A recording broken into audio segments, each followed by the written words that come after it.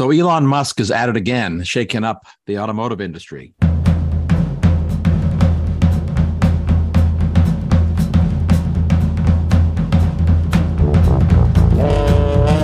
As we're going to press, so to speak, with this episode series, this peripatetic tech titan announced that Tesla is about to offer for sale its long-anticipated Cybertruck, a battery offering in the coveted and ridiculously profitable pickup truck category. You probably know this, but the top three selling vehicles in America last year were pickup trucks. 7 out of 10 of the top selling vehicles overall in America were trucks. The number one selling vehicle in America was the Ford F-150, outselling by nearly 300% the Tesla Model Y SUV. That fact alone, by the way, explains why Ford is selling an electric version of the F-150 called the Lightning, or at least trying to sell it. Is it a coincidence that Ford just slashed the sales price of that Lightning? And is it a coincidence that Ford is losing money, billions of dollars, making and selling EVs? I mean, Tesla is the number one luxury car brand in the US right now, accounting for almost 1/3 of all cars sold in that specific coveted, profitable category of luxury cars. I mean, there's no doubt in some quarters there's a lot of enthusiasm for EVs. But at the same time, as of right now, the overall dealer inventory of EVs is double that for conventional cars. There isn't a lot of enthusiasm or equal enthusiasm in the general car market, at least not right now, as given the massive pileup of unsold EVs. So the key question for automakers, it's even an existential question as they pour collectively hundreds of billions of dollars into the EV business. The key existential question is, will consumers buy what they plan to build? You know, the build it and they will come trope. For what it's worth, that approach to products has a pretty poor track record with only a handful of exceptions. And the exceptions don't prove the rule, as they say. In any case, the issue we're talking about in this series of episodes is anchored in the fact that Americans and nearly all citizens everywhere want to own cars. Car ownership is a freedom-enabling and, for the record, still a luxury for the majority of humans on this planet. The issue that's on the table that we're talking about is not whether people want cars. That's what we talked about in the first episode, part one of this series. And if you haven't listened, you can go there. And if you don't want to listen, this episode stands alone in its content. So the issue on the table is whether or not most, if not all cars, will soon be battery powered, and what will happen in the attempt to subsidize, mandate, or even force such a transition in the near future. By near future, I mean within a decade or two. Well, since the core motivation, indeed, arguably the only motivation for government mandates and subsidies for EVs is the claim of radical CO2, carbon dioxide reductions that are ostensibly going to come from a world with far more EVs. So in this episode, we'll lift the hood, to use the obvious metaphor, on the realities of the supply chain emissions from EVs, the emissions that occur when EVs are fabricated, and then later the emissions that occur when EVs are fueled, when they're parked. EVs are a little different, obviously, in where the emissions come from.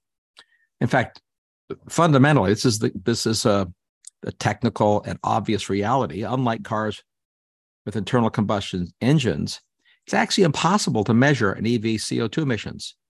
I mean, self-evidently, there are no emissions when you're driving an EV. The emissions occur elsewhere. They occur before the first mile is driven, again, when making the battery and the rest of the EV. And they occur, ironically enough, when the EV is parked, when it's not being driven, to recharge it, to refuel it, how the power plants operate. So those CO2 emissions that are directly associated with EV, the ones that are in effect most opaque, begin with the upstream industrial processes needed to acquire materials to fabricate the battery. The received wisdom, of course, is that EVs will have a, quote, unquote, huge impact on reducing emissions. It's stated everywhere, constantly in policy papers, op-eds, PR. Whether the claimants know it or not, though, the idea that CO2 emissions will go down with EVs is entirely anchored in assumptions about the quantities and varieties of materials mined and processed and refined to make the battery. The scale of the upstream emissions in all of the mining and materials acquisition emerges from a simple fact, one that I've talked about before and written about, but it's worth stating again. The upstream emissions emerge from the core fact that a typical EV battery weighs about 1,000 pounds. And that 1,000-pound battery is replacing a fuel tank that holds about 80 pounds of gasoline. So that half-ton battery is made not from steel, there is some steel in it, but from a wide range of minerals, including copper, nickel, aluminum, graphite, some cases cobalt, manganese, and of course lithium. The critical issue is that the combined quantity of these specialty and so-called energy minerals, the key fact is the quantity of those minerals is tenfold, that's 1,000% greater to build an EV compared to building a conventional car. As the researchers at the U.S. Argonne National Labs have pointed out, an excellent sort of overview analysis of this upstream emissions challenge. They and I'll quote them because this is important. The relevant emissions data you need to determine the quantity of real-world emissions from EVs, quote, remains meager to non-existent, forcing researchers to resort to engineering calculations or, is the money word, approximations, end quote. Approximations. These are not measurements. These are calculations and approximations of CO2 emissions upstream. And as the International Energy Agency has said, data on the emissions intensity of these specific minerals, and again, I quote what they wrote in their report. They don't brag about this, but they wrote this. The emissions from the various energy minerals, quote, vary considerably across companies and regions, end quote.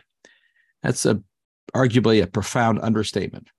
What it means is that the fundamental fact to keep in mind, and as I'll illustrate with some facts and data, and I apologize, lots of facts and data, more so than normal in a typical episode or audio podcast, but this is a domain so rife with claims of facts that are simply wrong or silly wouldn't be the right word, but in many cases silly or misguided, that we have to deal in facts and numbers in order to understand what the truth is of claims about CO2 emissions reductions. In fact, what I illustrated in my analysis report, we're going to talk about in this podcast, is that every claim for EVs reducing emissions, every number that's thrown out there, every data point is a rough estimate, or it's just a guess. And it's based on averages and approximations and aspirations. That's the essence of what both the Argonne National Labs, International Energy Agency's researchers are writing, somewhat opaquely, buried in their big reports. It's not what people are saying at the top line. It's not the bottom line assumption either when you see these reports. But in the bodies of the analyses, what we find are averages and approximations and aspirations for how things might be or could be or should be, not what is.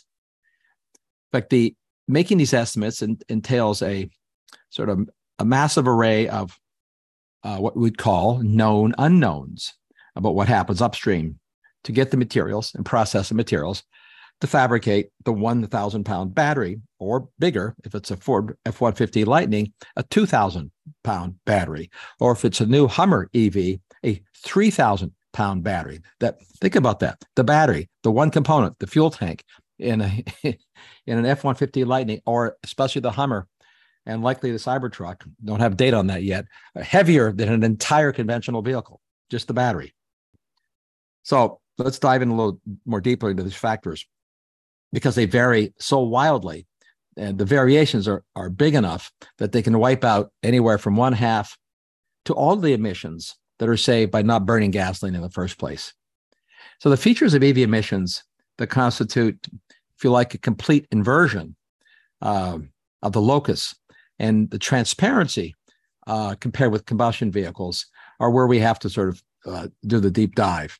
For a conventional car, you know the emissions. If you know the fuel mileage, the quantity of gasoline burned is directly measurable, and essentially forecastable with precision. If I know how far you're going to drive, I know how much fuel you're going to use, give or take a little bit, depending on how fast you drive, obviously. But those are all knowable factors. The CO2 emissions from a conventional car are the same regardless of when or where a car is refueled or when it's driven. Look, I could hear a few of you who are cognoscenti who know that there are small temperature variations in internal combustion efficiency. That yes, it's true, when it's cold, efficiency degrades somewhat outside, and you burn more fuel, therefore more CO2 at high altitudes. There's a small change. That's true. But fundamentally, there's very little variations on a carbon dioxide emissions associated with burning gasoline. It doesn't matter where the fuel is burned, when you refuel a car, and fundamentally how old the car is or how new the car is, the time of day you refuel it, none of that matters. It's just the gallons of gasoline you consume. Of course, conventional cars have these hidden upstream emissions, just as battery electric vehicles do. The energy used to build the vehicle and to create the gasoline. These are all knowable and countable. They're very transparent. About 10 to 20% of the total life cycle emissions of a conventional car are associated with the energy and emissions associated with making the car and fabricating the gasoline. So very knowable when it comes to conventional vehicles, a lot of transparency in the industry and a lot of precision. Now, when it comes to estimating upstream emissions from an EV, well, you have to start with knowing that you have to know the energy that's used to fabricate the battery. You have to know the energy used to access the minerals and to process those minerals. All of these processes are incredibly energy intensive and far more expensive in economics, not just in energy terms, than the iron and steel that dominate the weight of a conventional vehicle. But 85% of the weight of a conventional vehicle, by the way, constitutes iron and steel. They're very common. Iron is used to make steel. Steel is made by mixing iron and nickel. Iron is an extremely common element, and it's very energy efficient to access and produce compared to the energy used to produce a pound of copper or nickel and aluminum that dominate the construction of EVs and EV batteries. In fact, there's 3 times more weight of those metals than there is steel in an EV. So what you want to know is, what is the aggregate energy cost to fabricate an EV battery? Well, okay, there's a lot of data on this in the technical literature, and the data vary by 300%, a threefold variation. So what do you do with that information? Well, we know what the average is. The average is that about 300 gallons of oil is, in energy equivalent terms, is used to fabricate a quantity of batteries that can store the energy equivalent to a gallon of gasoline. So again, think about this. You have to use, on average, upstream hydrocarbons, about 300 gallons worth of oil, to fabricate a quantity of batteries that can store the energy equivalent of 1 gallon of gasoline. So that's the energy debt. Now, it could be 100, and it could be 600 or 700 gallons of oil. Nobody knows where it lies in that spectrum because it's a very complicated and labyrinthine upstream fuel cycle.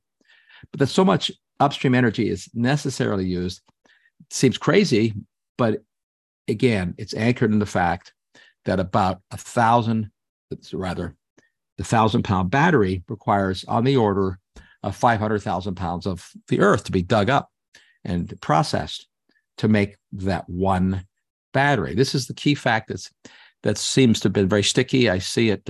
It emerged in my first minerals report a couple of years ago. If you didn't see it, you can find it online. It's a free report on mines and minerals, a reality check. In that, I document from the technical literature the fact that in order to make the 1,000-pound battery, you have to dig up on average around 500,000 pounds of earth per battery to get the minerals you need to make that one battery. Why does that happen? This is a sidebar observation.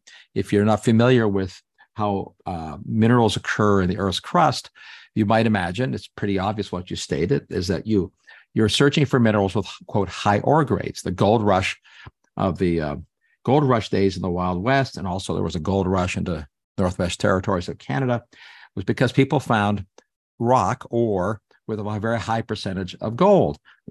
Self-evidently, the higher the percentage of the mineral in the rock, in the ore, the less of the rock you have to dig up to get the magic stuff, whether it's gold or copper or nickel or graphite, aluminum. Ore grades are what matters, which we'll come to. But when you look at ore grades, what we do know is that in order to get the lithium you need, for example, a typical lithium battery, even though it sounds like it should be all lithium, it's not. There's about 30 to 40 pounds of lithium in a 1,000-pound battery. Doesn't sound like very much, but you have to process about 20,000 pounds of lithium brines to get the 30 pounds of pure lithium.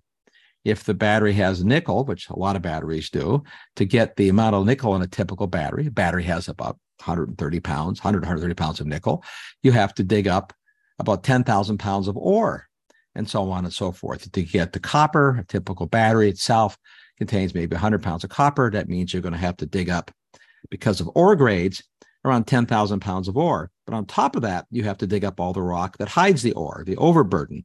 And overburdens range from, it depends on where the rocks are, it depends where you find them in the world, but they range from 3 to 7 tons of dirt and rock have to be dug up first to get to 1 ton of ore. So if you do the arithmetic on this, you can see where this is going. To get the 1,000 pounds of the minerals you need to make the battery, the metals, the pure metals, you need more than 100,000 pounds of ore, and you need to dig up roughly 400,000 pounds of rock to get to the 100,000 pounds of ore.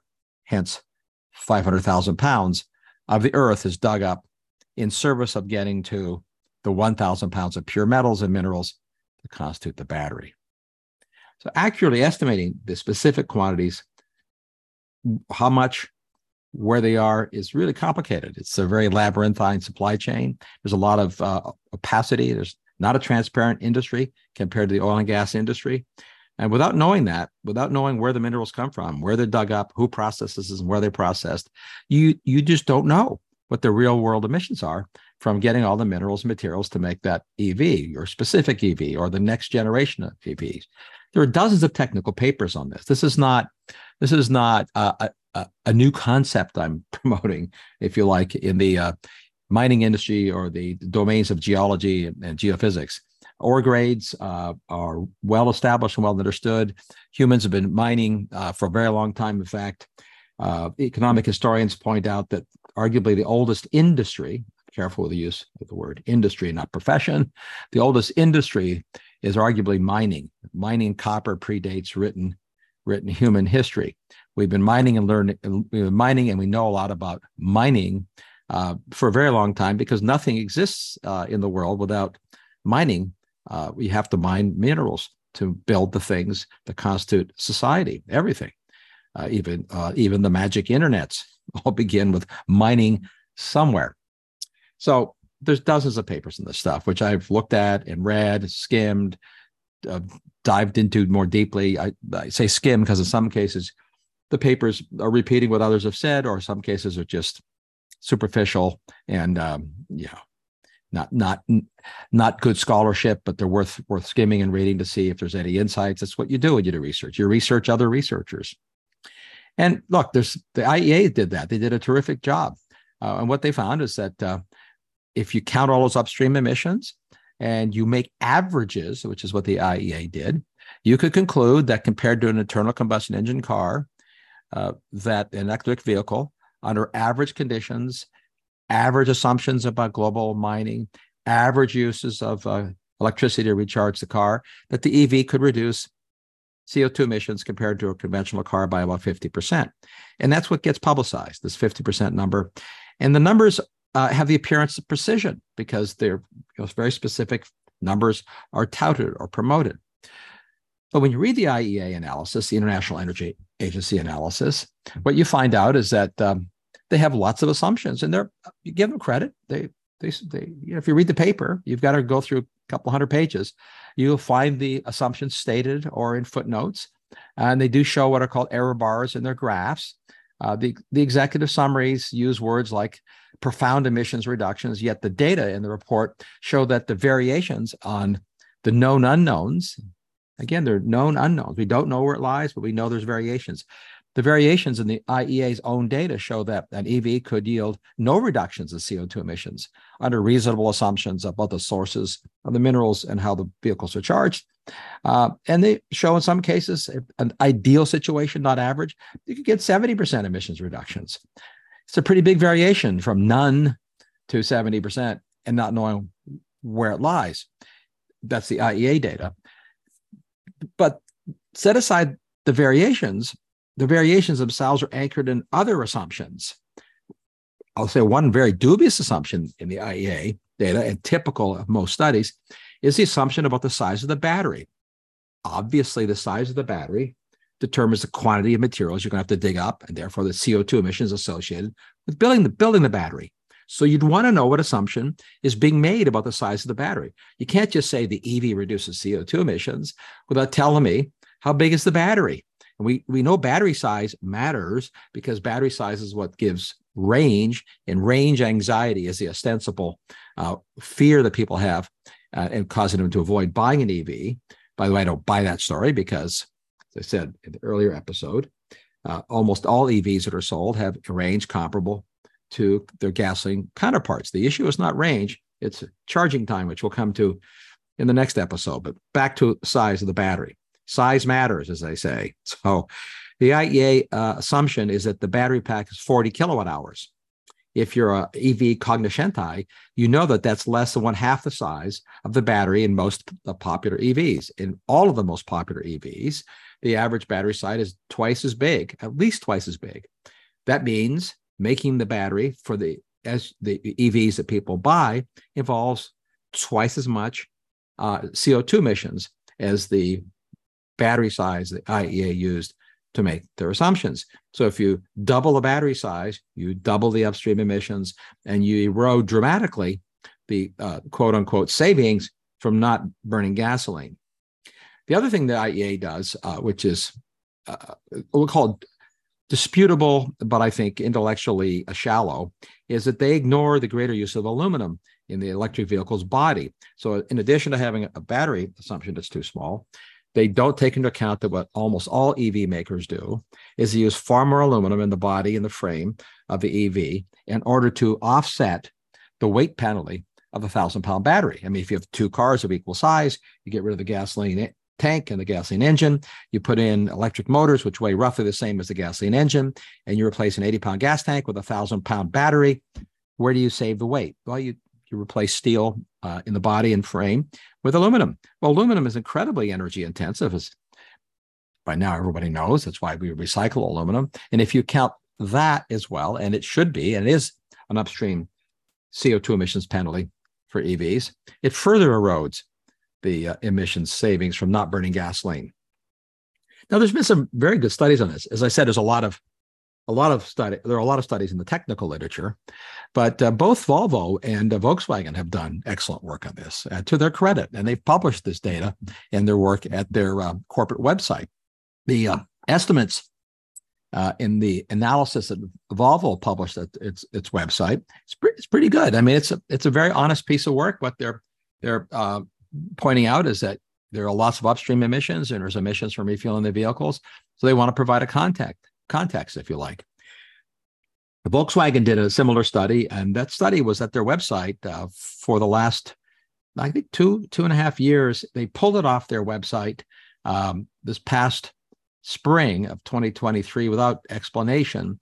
I'm deducing the explanation is not that they've changed their mind about the facts, but I don't know that for a fact, but because the model of car that they used for the analysis, the electric Golf, they stopped selling.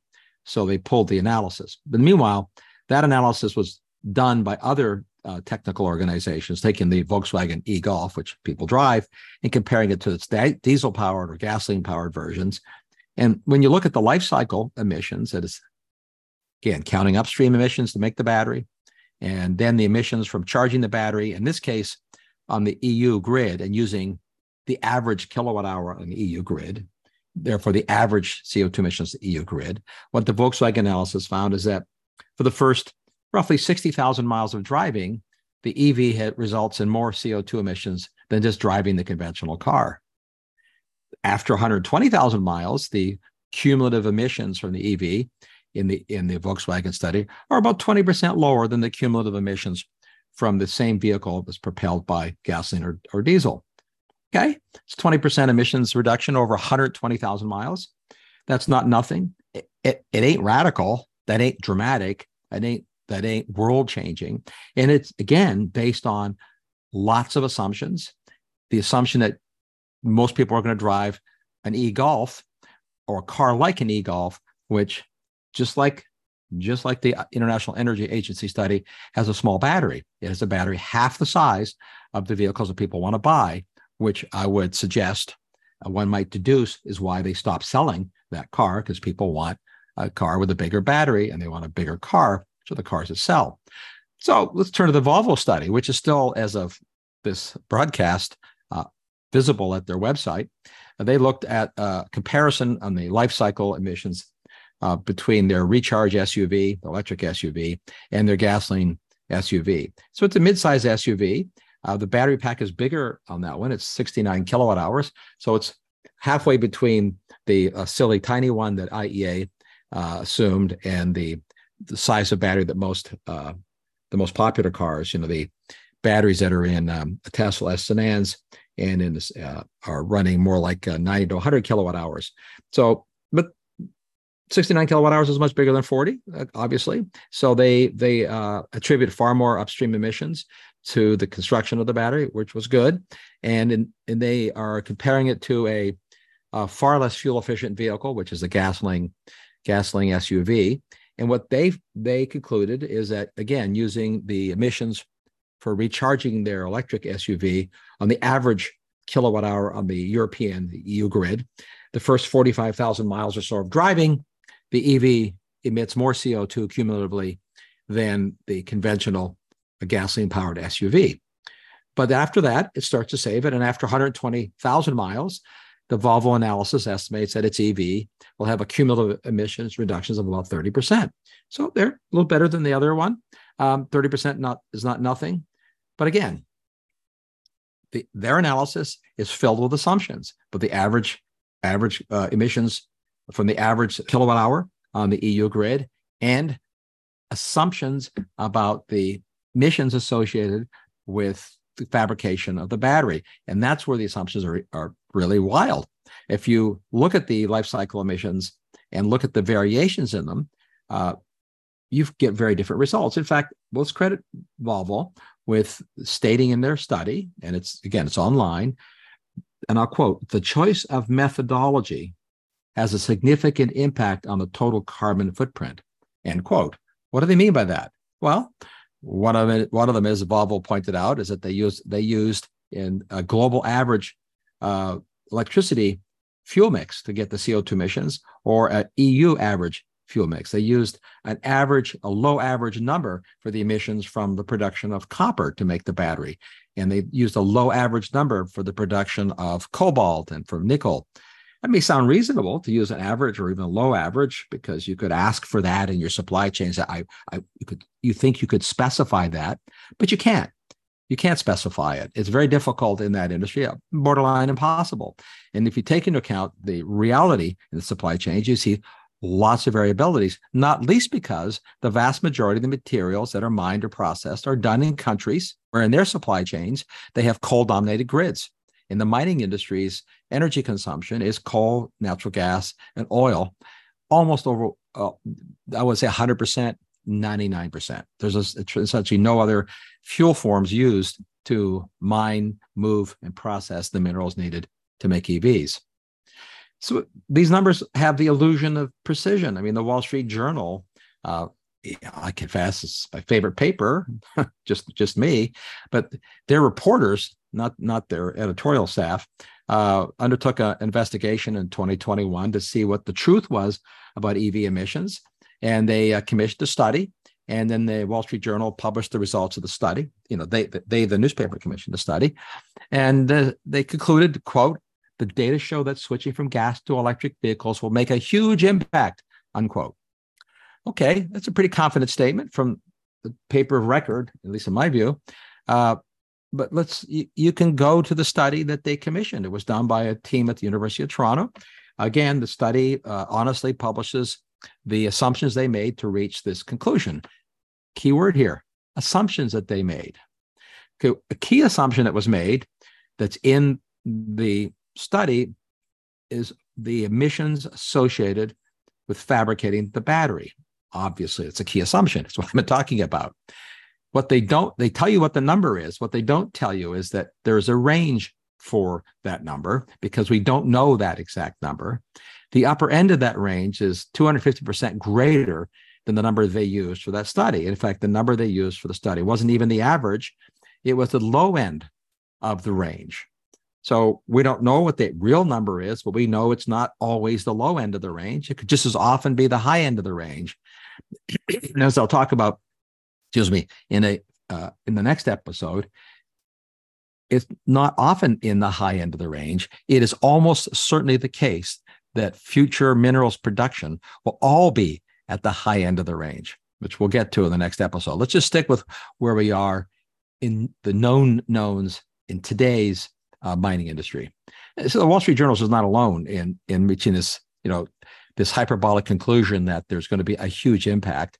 It's a claim that's parroted by governments, proponents everywhere. It's enshrined in the mandates and the bans. That's the whole point. But again, the bottom line is we don't know. It's an entire range of known unknowns.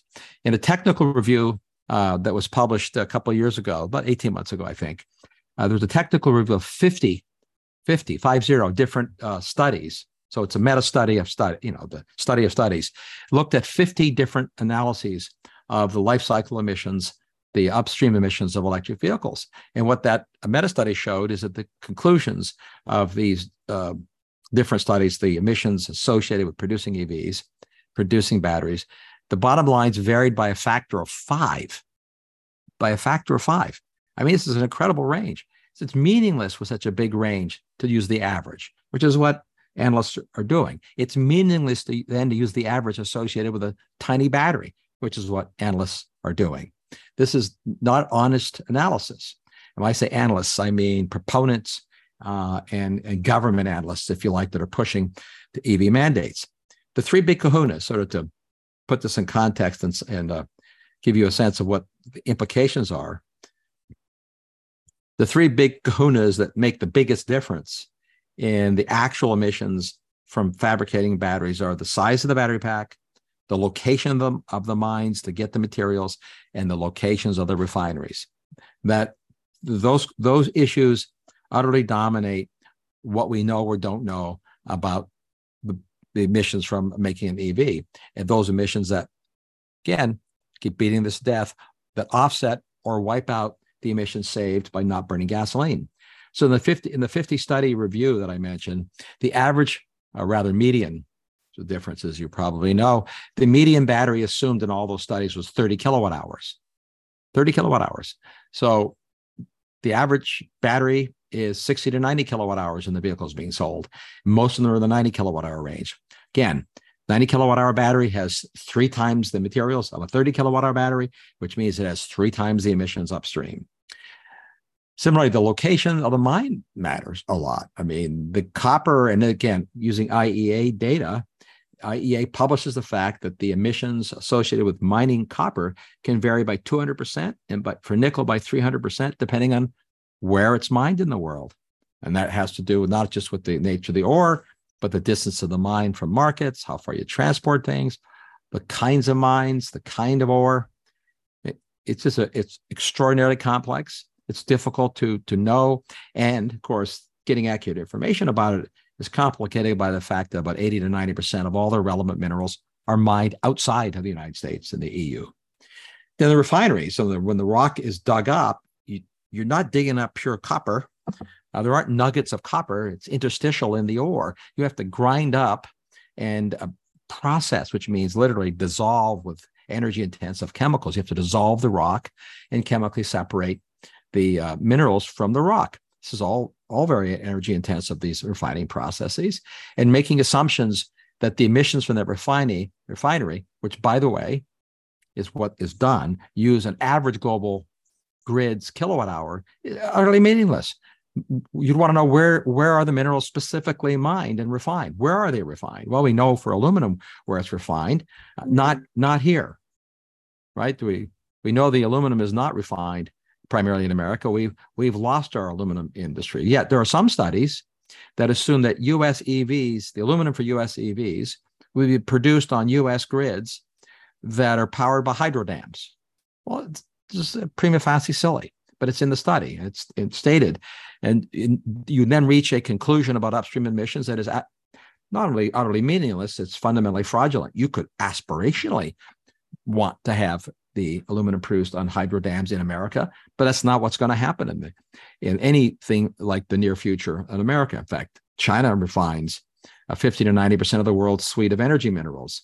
The CO2 emissions associated with refining minerals in China is 150% greater than the CO2 emissions refining energy minerals in the EU or the United States. Those are the numbers that should be used.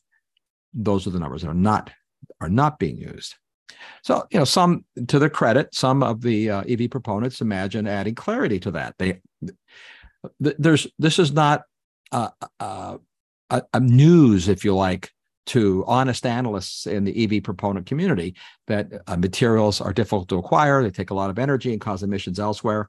In fact, many of the automakers, from Mercedes and Volkswagen to Volvo and Ford, would like to mandate far more clarity in the sourcing issues. They like to create rules and regulations.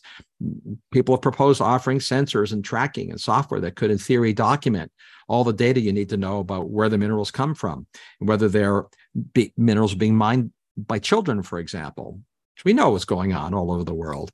Whether there are other countries who are following environmental regulations that we would like them to follow, whether or not they're using energy-intensive processes and causing CO2 emissions. All of the goals to create transparency in the global mining industry are appropriate. You could even say they're noble goals, but color me skeptical that they're going to happen anytime soon and that they're going to be easy. It's far more difficult to get transparency in energy minerals than it is to do the equivalent of conflict-free sourcing of diamonds. Much more difficult, much more opaque industry, much bigger industry, obviously. So these are the kinds of uncertainties that take place before you make any guesses about all the other variables about how an EV is fueled and where it's fueled. Whether you're assuming that you're getting your electricity on the average day on the EU grid, or a day where it's mostly wind, or a part of the United States in a state where you're getting most of your electricity from a coal plant or a natural gas plant, or whether you happen to be charging at just the right time that's mostly solar on the grid where you happen to be. Those are variables too. Those variables matter. They matter enormously. They matter so much that let's give you the bottom line here on how this impacts the numbers you keep hearing that EVs result in profound or huge emissions reductions. If you model these assumptions, if you make forecasts based on the real world emissions associated with making a battery, you get higher emissions, obviously, before the battery and the car gets delivered to your driveway. And then if you model the emissions that occur when people actually charge your vehicle and where they're actually charging your vehicle, not the hypothetical, which is also doable. You also get higher emissions for operating an EV. Yes, people said they want more wind and solar. One day, and inevitably, there will be more wind and solar. But Germany and Europe have done the experiment. It takes decades to get hydrocarbons off the grid. It's not going to happen in the time frames we're talking about here. So if you model the real grids that exist and will exist for the next decade, and when people really charge their EVs, what you find is that the average EV's life cycle emissions pretty much double. And that means that they emit, in that modeling that I just gave you, emit more carbon dioxide over the operating life than the baseline internal combustion engine. But if I assume that in the future, I'm going to use these subsidies, for example, to induce people to buy more efficient internal combustion engines, because those exist, people just aren't buying them. If you can make the comparison between what's possible with the EV and what's possible with the conventional vehicle, the gap widens even further. Or put differently, there are perfectly reasonable scenarios based just on the variables I've told you, in which you would find some EVs over their lifespan will emit 50% less CO2 than driving an internal combustion engine that's inefficient.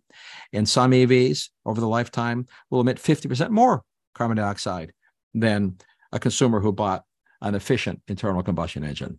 Which it will be depends on behaviors of people and behaviors critically of things that you don't have easy control over, not that people are easy to control, the locations and sources of all the materials and minerals. Let me wrap this one up with some things that I'm probably in a lot of your minds, especially if you're listened this far and you're an EV, a battery follower, you like this field. The one thing that most people are thinking, well, we'll change the battery chemistry. There's lots of battery chemistries. I'll make the batteries differently so I can change the minerals that we need. Famously or infamously, you can get rid of cobalt and all the supply chain problems with children mining cobalt by not using cobalt in the battery and using more nickel instead. You can switch to a class of battery called lithium iron phosphate, which has neither nickel nor cobalt. So you change battery chemistries. There's lots of battery chemistries. In fact, there's at least a dozen proven viable lithium battery chemistries. All have different combinations of metals. Some use manganese, for example. As I said, the lithium iron phosphate uses a form of iron with lithium, and rather than nickel or cobalt. The challenge is that all of them, they're all different. They all result in different performances for the batteries, different energy densities, different charge rates. The ease with which they can be kept safe, that is, not light themselves on fire. But they're all manageable. But in terms of what I'm talking about, that is the upstream emissions, there's very little significant variation. All the batteries weigh in the order of 1,000 pounds. If you go to the now widely touted lithium iron phosphate chemistry, and if you want the same range because it's a lower energy density chemistry, then the battery's heavier by 20 or 30%. It's a lower energy density battery, which means you need more aluminum and you need more copper and you need more steel and you need more polymers and other chemicals. Bottom line is the batteries are heavy regardless of the chemistry. The heavy weight is associated with lots of metals and minerals. The most important ones that have in your head are not the marginal ones like manganese or nickel or cobalt from the viewpoint of emissions. They might be from the viewpoint of supply chains, supply chain ethics, or supply chain costs. But in terms of CO2 emissions, the big dogs, of course, are things like copper and aluminum, the polymers, the lithium itself, and graphite that all batteries have. So there's no big savings from changing the battery chemistries in the context of dramatically changing the variabilities in upstream emissions from producing the batteries. Then the rest of the vehicle has embodied emissions as well. As I said before, the copper itself is not on the battery. There's a lot more copper in an electric vehicle because it's got copper wound electric motors and copper electric bus bar. It doesn't have a steel drive shaft. It has electric wires. And so a typical electric vehicle has several hundred pounds more copper than a typical internal combustion engine, regardless of the battery chemistry. And the embodied emissions from the extra copper and the aluminum alone are equal to burning gasoline to drive 10,000 miles, just the copper. Then we have other factors. I mean, the assumptions people make about battery lifespan. If you assume the battery lasts the life of the vehicle, great. But if it doesn't last the life of the vehicle, then you're doubling the emissions from the battery because you have to replace the battery. Could the batteries need to be replaced? Well, the technical literature shows that fast charging degrades battery life. And the more people do fast charging, the more likely it is a significant percentage of the cars on the road will have to have their battery changed at least once during the lifespan. That's not just expensive, it's CO2 intensive. Manufacturers may make claims, but the claims about the battery lifespan are entirely anchored in assumptions about how you charge your battery, how you treat it. Overnight charging is kind to batteries. They'll certainly last the life of the vehicle. Charging on the road fast is not kind to batteries and cut battery life in half. Other assumptions that are in all these models are how far the vehicles are actually driven.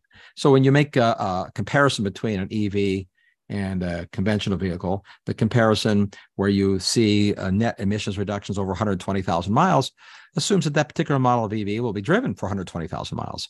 Well, EVs are changing rapidly, much more so than internal combustion engines. So will that will that car be driven 120,000 miles? The current fleet of EVs are almost certainly not going to be driven as many miles as the current fleet of internal combustion engines. The data show that the average EV owner is driving somewhere between 30% to 50% fewer miles per year than the average internal combustion engine car. So put differently, that means if the latter category, that EV owner in driving that vehicle over its quote, operating life for that EV owner never repays its CO2 debt incurred in making the EV compared to just having driven an internal combustion engine the same miles. And lastly, I should point out that these comparisons are all anchored in compared to an internal combustion engine's fuel efficiency. That is, compared to a static number that the internal combustion engine 5 years from now that you're comparing it to will be the same efficiency as the engine today. You hear said all the time that EVs are getting better quickly, but internal combustion engines are at the end of their technologically useful life. That's just nonsense. Engine technology has been improving dramatically for years. It's still improving dramatically. In several technical analyses of future engine technology, 30 to 50% improvements in fuel efficiency are not only technically feasible, but are already been demonstrated and built. I'll put differently, 30 to 50% reduction in life cycle CO2 emissions from knowable, billable, more efficient internal combustion engines are possible. If you compare the future EV to a future internal combustion engine, logic would suggest you compare it to a more efficient future internal combustion engine that people might buy or might be induced to buy. And if you do that, again, you self-evidently erode the ostensible savings in the gap. And in fact, you can totally reverse the gap. If you assume an EV made from minerals that will be sourced the way mining companies are sourcing them against an internal combustion engine that can be built, you flip the numbers. That is, the EV emits more CO2. So it is, I hope by this point, obvious that the upstream minerals factor, it's a dominant variable affecting EV emissions. Everything about the future of EV emissions is anchored in mining, humanity's oldest industry. So by definition, estimating future EV emissions requires guessing, and making assumptions of the future of global mining, where we find lots of known unknowns. I can still hear objections in many of your minds over the internet's ether. I know I can hear a lot of you thinking technology and recycling can solve all these problems with upstream minerals and the mining and the need for the quantities of minerals. Yes, there's a lot of truth to the fact that technology solves a lot of those problems and reduces quantities of minerals, better batteries, different kinds of batteries. Recycling reduces, by definition, the quantity of minerals you need. But as they say, the devil is in the details when it comes to those things. And you need to understand the underlying realities, the state of play in terms of the engineering of mining, how much better we can make it, and the state of play with respect to recycling, how much difference it could make. We'll get to that, these geological and practical realities, in the next episode, in part 3 of this series on the impossible dream of an all EV future. So until the next episode, and with the usual reminder that if you like these podcasts and you want to share them, rate them, let us know what you think, send us questions, especially on this subject. Be happy to answer them. And until next time, this is Mark Mills signing off for this episode of The Last Optimist.